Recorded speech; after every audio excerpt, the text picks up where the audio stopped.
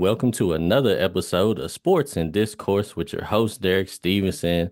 And on today's episode, I got a special guest for y'all. I got probably one of the biggest North Carolina fans I know. And normally we on the same side because this man, his motto to everybody that knows him is fuck Duke United. And usually I'm right there rocking with him. But this weekend, it's BBN versus North Carolina. So we enemies this weekend. All fuck Duke aside, man. Welcome to the show, my guy, Mr. Donovan Jarman. Hey man, I appreciate the hospitality, man. I'm watching my back around here, man. I don't know what kind of setup we got going today, but like you said, we normally allies, but this weekend, man, we foes, man. Blue blood rivalry for sure, man. Yeah, man. Before we get into this game specifically, let me ask you, what was your expectations for UNC coming into this season? And have you been disappointed or are you okay with where they at right now? Uh, of prior seasons, this year's expectation was kind of low considering we missed the tournament last year. So I was like, we better make the tournament. That's just where I'm gonna start. After we get there, I'll push like a further agenda. As far as where we are right now, like the overall team, yeah, a little disappointed in Baycott. I'm not sure if it's like an injury that's kind of lingering him around or bruh's just not in shape. But bruh, you're a super senior, so I expect the most out of you. You got the most experience on the team besides the coach and the assistant and the staff. So I expect a lot out of you. But a lot of different pieces that I'm not used to. Y'all normally have like the freshman reign and that goes on, and then a couple of transfer pieces here and there. I'm used to more of a, like a more veteran team per se with a few pieces added here and there. I'm excited how we're using our bench though, unlike last year, because you need a rotation, man, as the season goes on. Yeah, that's one of the things that's been plaguing Kentucky so far. We started off the season playing really well. The last two games have made me a little worried, I'm not gonna lie. Um, but we starting to, you know, get closer to being at full strength. We should be adding another 7-footer against y'all. Ugana Onyenzo, probably our best shot blocker. And I feel like we're gonna need him because even though you said Baycott is out of shape, he might be disappointing you a little bit. I still feel like he's one of them guys that we don't really have nobody that's going to be able to contend with him around the basket. So I feel more confident now that we have two 7-footers. But I want to ask you, what do you think your keys to success against us are? The keys is going to be the front court. That's the only place I really feel like we have like the true advantage at the power forward and like center position with Harrison Ingram and Armando Baycott.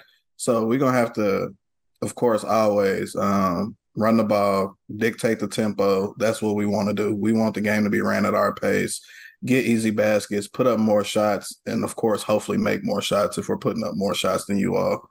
Um, and offensive rebounding, control the offensive glass.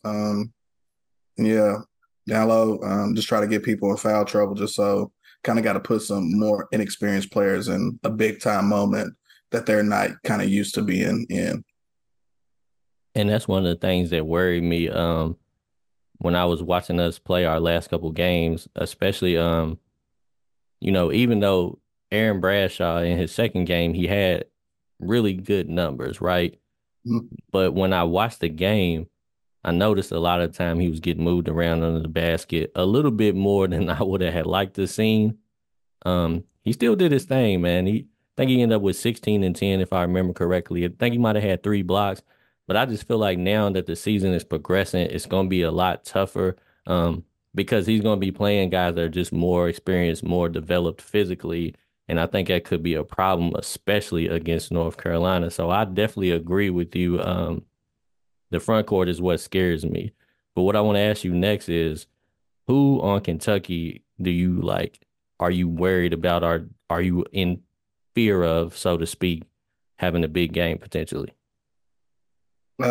Reed, because man, he get going. He gets going.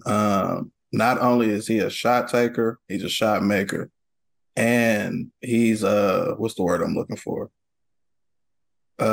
He's not a volume scorer. Like he's very consistent once he keeps going. Like he's proficient. So he puts shots and he starts making them, bruh, be like 9 for 12. And that's like the type of stats I want to see. I don't want to see somebody like 12 for 24 and end up with like 30 with the added free throws or something like that.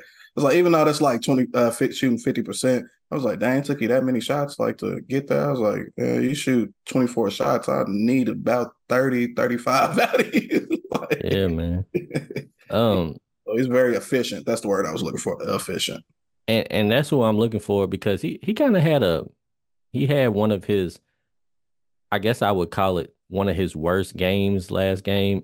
And I won't say that he played bad, but offensively he really didn't get a lot done. So I'm definitely looking for him to bounce back. Do you think But it was the court? Because I see like y'all changing the court again. now I don't know what was up with that. So Because I was like, the way you look at it, like when you go in like to a shooter's gym, like it's like easy to make shots. The crowd is not right behind the rim. I was like, changing stuff like that can really mess with a shooter, as small as it seems. yeah, it was definitely an interesting topic when I heard about that. Because like you said, guys just kind of got their routines. They used to seeing things. Just like some people, they drive down the same street every day. So if you take it backwards, it might give you some vertigo or something. You never know, man. So you could be on to something right there. I don't want to use that as an excuse, Of course. but they are changing it back, I believe. They made a statement where they said something was wrong with it. They wasn't able to perform well. I don't really know what they actually meant by that. What I wasn't really clear on what they meant, but they are changing it back and continuing to work with the company, and I guess they're going to get it redone.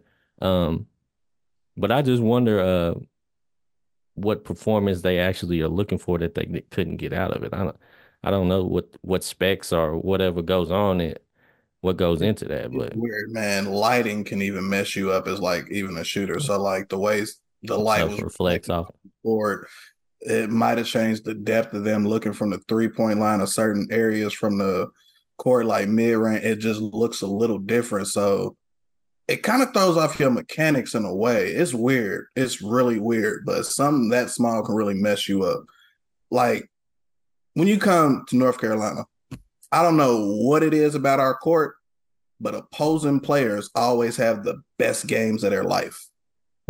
I was like, it's just like a shooter's gym. I know you heard that term before. It's a shooter's gym. So people get comfortable in there. It's kind of easy to come in and get your routine going. Nothing's like really throwing you off, or the crowd's not like right over top of you per se.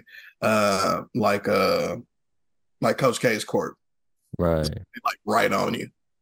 And another thing that was kind of weird to me, and you just reminded me of it bringing that up.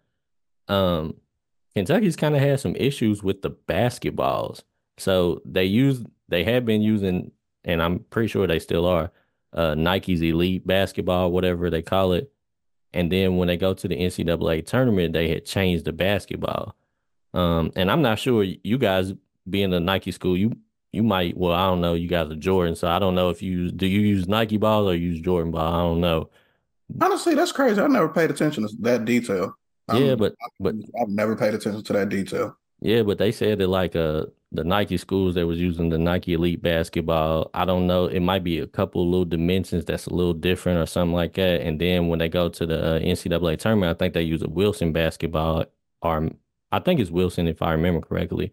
Um, but like I said, I hate to even bring that up because it just sounds like an excuse, Yeah, but it I is think kind of weird that they play with different gear and then change to that.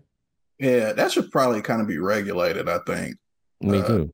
yeah, kind of like with the professional sports. It's like, yeah, we not changing balls depending on who's at home and who you sponsor by. Like this is the ball that everybody plays with. This PSI, this same type. Like everybody's hooping with. Yeah. And it's wild to think that they could even be different dimensions. Like maybe even if they just had a standard spec list Yeah, and it could be like, all right, you can make a ball, but it has to hit these specs. But that's just kind of that was kind of strange to me, man. But so you said you was a little bit worried about Reed. Um, so what do you actually think? What do you think is going to happen in this game, man? Um, One thing I know, our point guard, who's a freshman, Elliot. Man, I talked to his mom. I bet not mess this up. Elliot Kadu. He's about to have a long night between Wagner or Dillingham. Mhm. Uh, yeah, and that's it. RJ Davis too, because I mean, technically he's a point guard, but he plays off ball. So the guards, they in for a long night. We're gonna have to use a lot of help defense because I mean, quite frankly, they exert a lot of energy on the offensive end. So I don't really expect them to be fully locked in on defense. And honestly, those two aren't the greatest defenders. They're cool, like in the passing lanes and stuff like that. We got Seth Trimble, who comes off the bench, JP Tokoto's little brother. Now, he will pick you up going full court, but I like to save some of his energy, like, say, if we want to switch it up and press, do things like that. I don't want him to get in early foul trouble trying to swap out RJ or Elliott to help with DJ or Dillingham. Yeah. And one of the things that's kind of concerned me a little bit is Kentucky started off one of the best assist to turnover ratio teams in the country, and by the numbers, they probably still are. But last couple of games, man, they've been uncharacteristically turning the ball over a lot more. Um, and I wonder if it's due to the fact maybe Cal might have them trying different offenses or running some more plays. But whatever the reason, I feel like guys are not as composed as they was early, which gave me some concern. So that's one of the things that I definitely I know you feel like Kentucky's guards is going to just be on point, but I kind of actually am, I'm gonna keep a close eye on them because they kind of gave me a little bit of concern the way they've been turning the ball over a little bit lately. I mean, I understand, but you also got to remember this team doesn't have an incredible a lot of experience with each other. Also, the guards are young too.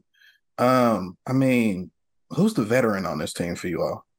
Trey Mitchell, man, I think he's 23 years old. He's He's another, our super senior. yeah, super senior. All right, and Um, that's next because he's what, a power forward or center?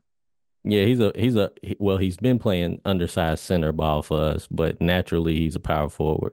And Okay. then Antonio Reeves, Okay. Does obviously. he do like any point forward, like run any plays through him? Do y'all do any of that? He does occasionally, yeah, he does. He actually is a pretty good decision maker. And he's one of the most steady players on our team.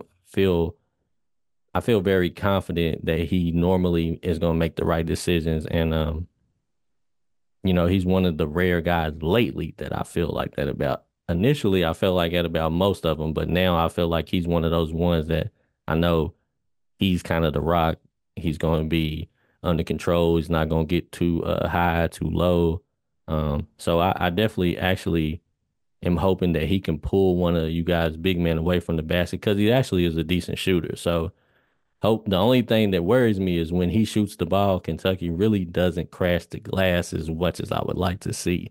Which is Um, crazy. Y'all got some athletic guards. Reed can rebound. yeah, he's one of our better rebounders, but Yeah, and Dillingham, I mean, I'm not sure how he likes to rebound, but he's athletic enough to assert himself and do that.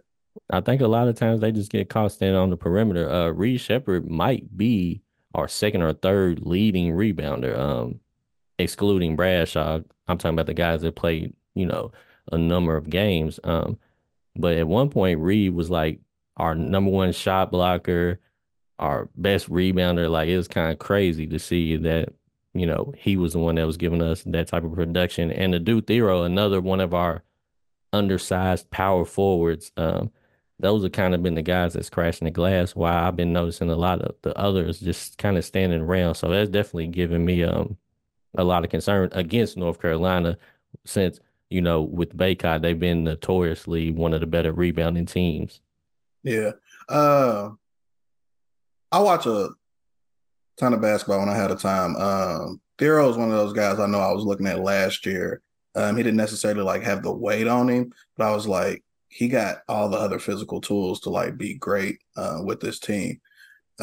He may not go out or leave as fast as some of the other guys, but that's definitely one of those guys I feel like can fully develop in this system under Cal, because Cal doesn't really get that chance to like really fully develop players. Like, bro gets like what, a semester with most of these players, and Yeah. and then he's repeating the cycle. So it's kind of hard to really instill everything that you want to. I mean, Cal obviously has the experience, so he's like cramming a lot of information into these guys. And like Reed, he has an incredible high IQ. I mean, we know who his dad is. So I think that plays a lot to what the production you see as far as like the blocks and the rebounds. He just knows where to be. Yeah. So that's like a great thing. But yeah, Thero, I know watching him last year in Spurs, so I was like, yeah, this guy could be special for them. He would be able to fully develop in the system. Um, yeah, I get the undersized thing. I mean, sometimes I can play to your advantage. So I mean, if you're undersized, I mean, it's kind of easier to draw a charge if you're not the same guy, same size as the other guy. It's like, okay, he didn't really fly. Bro got really knocked over. Like if he dips down, Baycott dips down and put his shoulder into somebody, it's going the other way. Like I know the charge rules is a little different this day. Like they have to be fully in stance before that last foot comes off the ground. So I've been seeing like a lot of blocking calls this year among across the league. Yeah. But yeah, Cal has one of the toughest jobs in the nation just because of the turnaround of that team. And of And course, the expectations of being the blue blood, obviously. yeah, and it's I'm kind of starting to feel like I might change my stance on the whole. Okay, like I put it like this. I feel like going forward, and I know he probably won't do this, but in order to be as successful as he could at Kentucky, I feel like he may need to go away from trying to get 4 or 5 top freshmen and maybe stick to one or two, and then go after some transfer portal guys. Because when we looked at the Final Four last year, it was just a bunch of teams with, you know, plenty of veterans on them. And Yeah. I'm just wondering, can you win with a team full of, or a team loaded with young and experienced players now? What do you think? You can. It depends on the class coming out because, of course, all 5 stars are not made equal year by year. Truly, when you look at some classes, it'd be like, okay, only 2 of these guys should really be 5 stars, and the rest, high rated 4 stars right on the cusp. Uh, yeah, definitely crazy you said that experience. I know one guy I was afraid of y'all getting. He ultimately ended up going to Tennessee. I want to say it's is it Dalton Connect? I won't say that's his name. We played him. Also, we played him in the ACC, SEC thing. We played him at home. Luckily, we won. But Connect gave us like 35 Mm, after starting off slow. And I seen him. I forget what the smaller school he came from, but I was like, this is the type of guy Cal needs. He's white. Uh, he can shoot, given. But he also attacks the rim. Like you can tell he spent a lot of time on them outdoor courts playing rec ball too, man. So he got some dog in him for sure. That could help Tennessee. I was kind of happy y'all didn't get him, but I was like, this would be the perfect spot for him. The guards that y'all have coming in, and then trying to find a way to piece him in. But you only have so many scholarships. Certain people want a certain role, a certain number of promised shots, or a certain look, or the green light. I mean, this happens. You talk to a guy, bring him in for a visit. He's talking about, well, this is what I want you to do. Kind of why Caleb Love left and went to Arizona. It was like you don't have the green light this year. Like we're going to do other things, and you just can't kind of go rogue and then miss and then not play defense. Shout out to Caleb Love, by the way. I know them and the Wildcats is doing their thing. They currently ranked #1 right now, right? yeah. Yeah, so they hooping. He found a situation for him that fits. But yeah, recruiting is a different animal. You got the NIL, you got players wanting certain things. With the NIL, most players don't even go to where their best fits is. And this is basketball, football. Like people are like chasing bags. It was like, dude, this system doesn't even fit you. It was like they're not even going to your strengths. So you can have a coach who's gonna do everything to like maximize your potential. But if the bag ain't right, they might not go there. Or you might not even crack like the top three. It's like, damn, this was obviously actually the best situation for you and like your attributes and what you bring to the table. You was gonna fully maximize that, but you went after the money. Now your development might be slowed, or I mean, it might stop your development altogether. Yeah. And that kind of reminds me of what I want to ask you. So we brought up the Caleb Love situation. Do you see a scenario where you'll start to see more players like him who actually seem like outside of maybe, yeah, his shots, per game might go down. He was in the perfect situation. He was at a blue blood school. He had experience. He was a starter, would have still been a starter, and then he leaves. Do you think we're going to start to see a trend of that, or you think that's just going to be like an occasional every once in a while?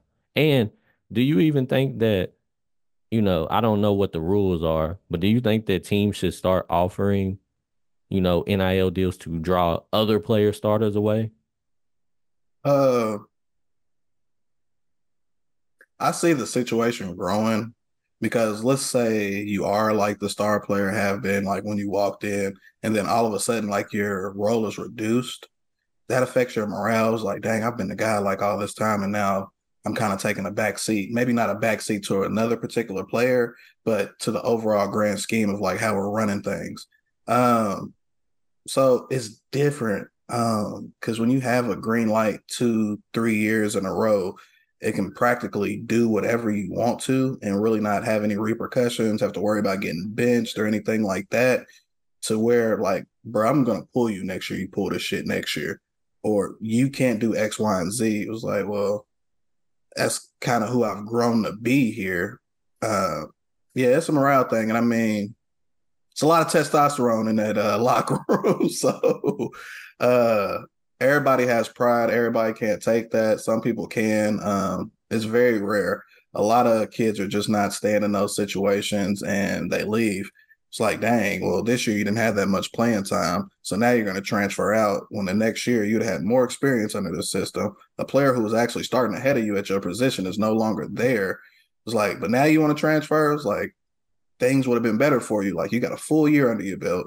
There's going to be more minutes, more shots for you, but you want to go to another situation and hope the grass is greener on the other side when truly it might not be. You're having to learn a whole new system. There's not a lot of players transferring and going to the same system. Yeah. Philosophies. And it was that's kind of sort of similar to what happened with Antonio Reeves with us. He started off a little slow in the beginning of last season, but by the end of the season, he had some moments where he looked like he was starting to, get back to what we all thought he could be, or starting to become that, you know. And then he put his name in the draft, tested the waters, or whatever the case may be. And then out of nowhere, it was like he was enrolled in another I think he went back and was enrolled in like Illinois State or something.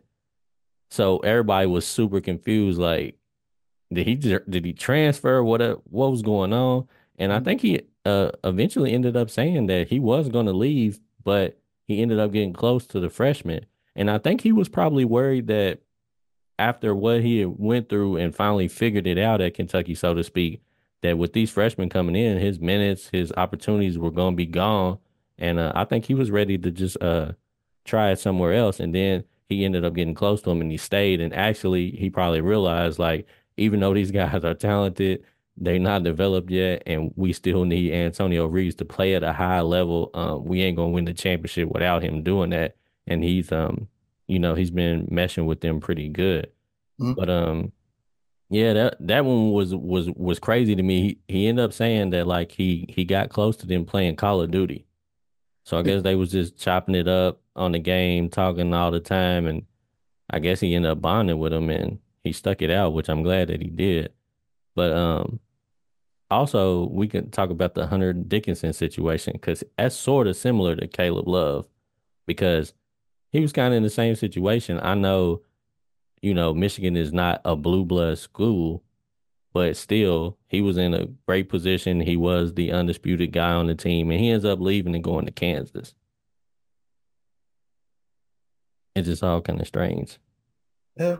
That's crazy, man. I think Dickinson's situation kind of worked out for him though. 'Cause, I mean, the conference he's going to be in is probably a little easier on him. Big Ten basketball wise, it's a little closer than Kansas in the Big 12. I mean, how many years in a row has Kansas won like the Big 12 championship? Yeah, they really don't got much comp down there. They kind of had it the way we used to had it.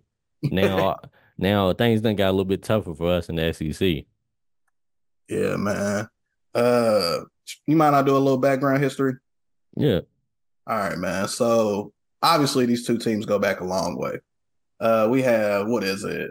42 prior games. 20 have been on neutral courts, quote unquote. If you consider Charlotte, North Carolina, Greensboro, North Carolina, and Louisville, Kentucky neutral courts in this matchup. So this it's is gonna not be a home game, put it like that. yeah. So the 43rd edition is gonna be in Atlanta, and this is kind of a home game for y'all too. It's kind of a home game. Like, I ain't gonna lie. Catlanta. Yeah, Uh, so we go back way to 1924. Um, yeah. And then let's see. I remember what coach actually started like the home and home thing. Was it Joe B? Yeah. So yeah, Joe B Hall, he agreed to do the home and home thing. So we played 13 times between 1960 and 75, but really never once in Chapel Hill. Our home games were always like Charlotte or Greensboro. And then like the next interesting. yeah, and then like the next time we came to play each other was way in 1977 uh, in the East Regional Final in College Park, Maryland. That was back Phil Ford and all those guys played. But yeah, I kind of missed the home and home thing. I know Hubert Davis, he put out a quote saying he wants to do that. I think it'll be good, but I kind of see the money side of it with these schools. So yeah, you're bringing in a lot of money going to these bigger venues, these Yep. classics and things like that. People who typically don't get to see these teams play. It brings more fans, it brings more money, more seats, and yeah, just bigger venues. Because like, yeah, of course, if we played in Lexington or in Chapel Hill, obviously we're gonna be on like ESPN. Yeah, That's a for given. sure. But like if we play in like Atlanta or Las Vegas or move it up to New York or one of those other bigger venues, it's just kind of spreading the viewership on the Blue Bloods. It's not like we need more notoriety. Both fan bases are incredibly huge. UK definitely has the bigger fan base, but yeah. So the money thing, I think that's kind of ruining some things. I think it was more intense with those home and home games. Like when Cal first came in, we had the whole little thing with Roy Williams didn't offer John Wall, and John Wall came right into Chapel Hill and took over a game. It was business for him. It was personal. Yeah. So yeah, yeah. Speaking of John Wall, man, he threw out that rumor that what was it? Tyler Hansborough like wouldn't talk to him. It was like, okay, if you think about that, one of the biggest recruits coming to a visit at your school and a veteran isn't speaking or disregards that player on that visit, a coach like Roy Williams, do you really think he's gonna go for that, bro? Yeah. But I can see both sides of that too, though, because Tyler Hansborough arguably is, oh man, he got to be, if we being honest and we looking at his accomplishments and his numbers, he got to be where we ranking Tyler Hansborough all time. Can he crack the top 10? He's top 10. Yeah, Yeah. he's probably top five. He Like could, as far as accomplishments at the school. yeah, he could slide in there easy. Yeah. But it was just like I was like, man, Roy would have had them boys running for the rest of eternity. He pulled some shit like that. It's like, hold up, this is a visitor coming in our home, and this is how he gonna treat. Like, he really didn't have a lot of tolerance for that stuff, and yeah, but that's another crazy thing. It was like those type of storylines don't really get a chance to exist. Like John Wall coming from the state of North Carolina as a high school basketball player, kind of feels he didn't even get the offer to stay in state with one of the bigger programs, and he gets that home game early in the season to come to Chapel Hill. National TV is like, all right, light you motherfuckers up. Show you what I can do. Yeah. So yeah, man. Do you feel like the days of the freshmen being on that type of level are over though? Like the freshmen coming in, are they capable of being the best player majority of the time they step out on the court? It's very few far in between because, like I mentioned earlier, all 5 stars aren't created equally. I don't think we've seen like, let's say, that type of player. Let me think. College. Anthony Edwards was a dog. But I mean, there's not a lot of Anthony Davises walking in. There's not a lot of Jason Zion Tatum's Williams. walking through the door. There's not a lot of Boogie Cousins, John Walls, stuff like that, just walking through in every class. Every class isn't even created equal. Some classes I be seeing coming through is like none of these guys should probably be a 5 star, honestly. A lot of the speculation around the 2024 is that majority of them guys are a little overrated. Mm-hmm.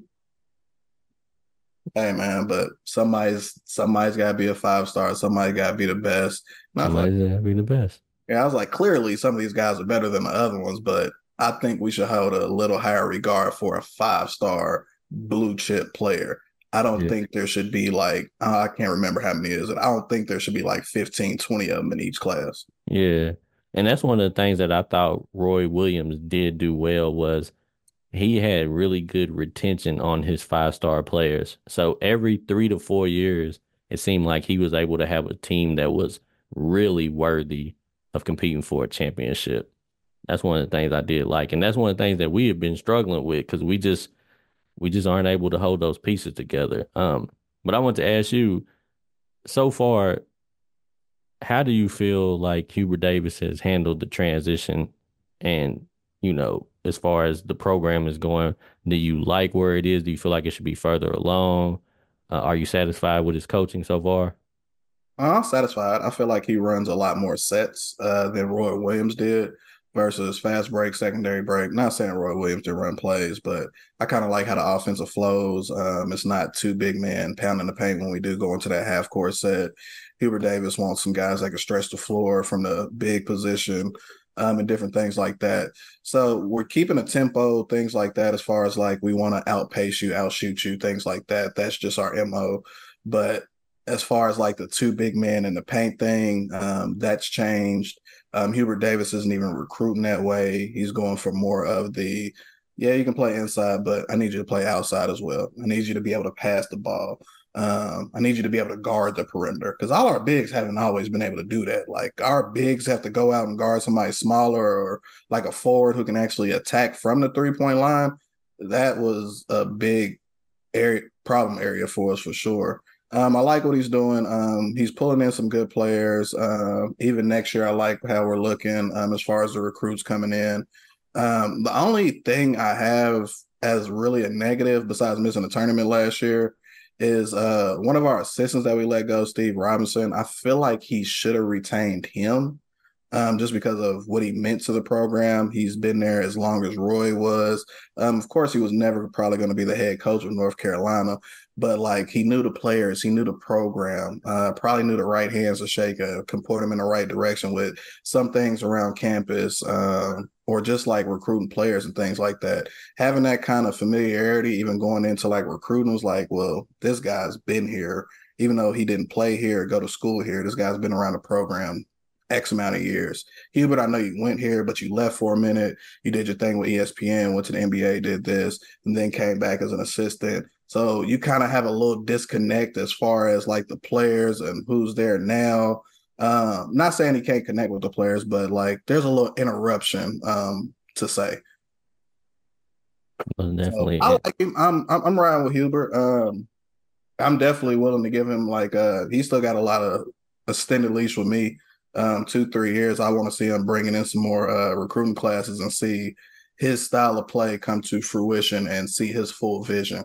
Because I mean, he's still playing with some of Roy's players. Gotcha.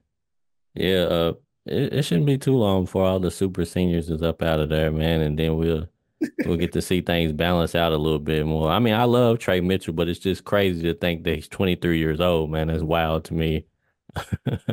Um, Hey man, if they doing it for education purposes, I feel it, man. get that free degree, get that doctorate, masters, get it for Yeah, free. I'm all for that. And if you're making some money with it, you're getting free housing. I know a lot of these kids, they typically move off campus, but heck, some of them places coming furnished and included in their NIL. So while they're paying for it, they're not paying for it. But like, yeah, man, I like to see them getting an education for free, finding that creep hole to get through, and making money, man. It's nice. It's a different venue. Yeah, definitely a different venue. I know some of these older college players that's now pro overseas or anything like that. I was like, dang, man, if I had this NIL when I was playing, like yeah. I'd be super up right now. Like, could you think of like the NIL? Do you think y'all would have been able to pull like Boogie and John Wall with that class? It been tough, man. It been tough because they would have definitely got offers from everywhere, man. It could have been ugly, man.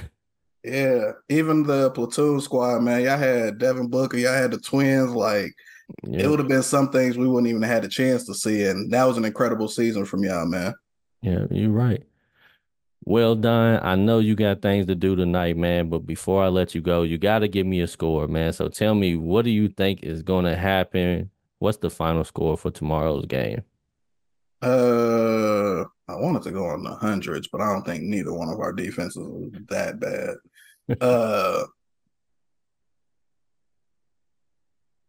I'm trying to think, do I want to go humble or just off the rails for ratings? I'll say it's hard, man. This is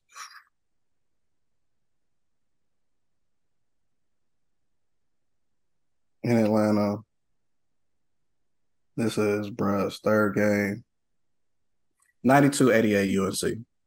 Gotcha, man. There you have it, man. Mr. Donovan Jarman. He got UNC taking this one in Catlanta. We'll see tomorrow. Anyways, you guys let me know what you think in the comment, what the final score is going to be, and we'll get back at it next time. Sports and Discourse with Derek Stevenson. Yes, sir.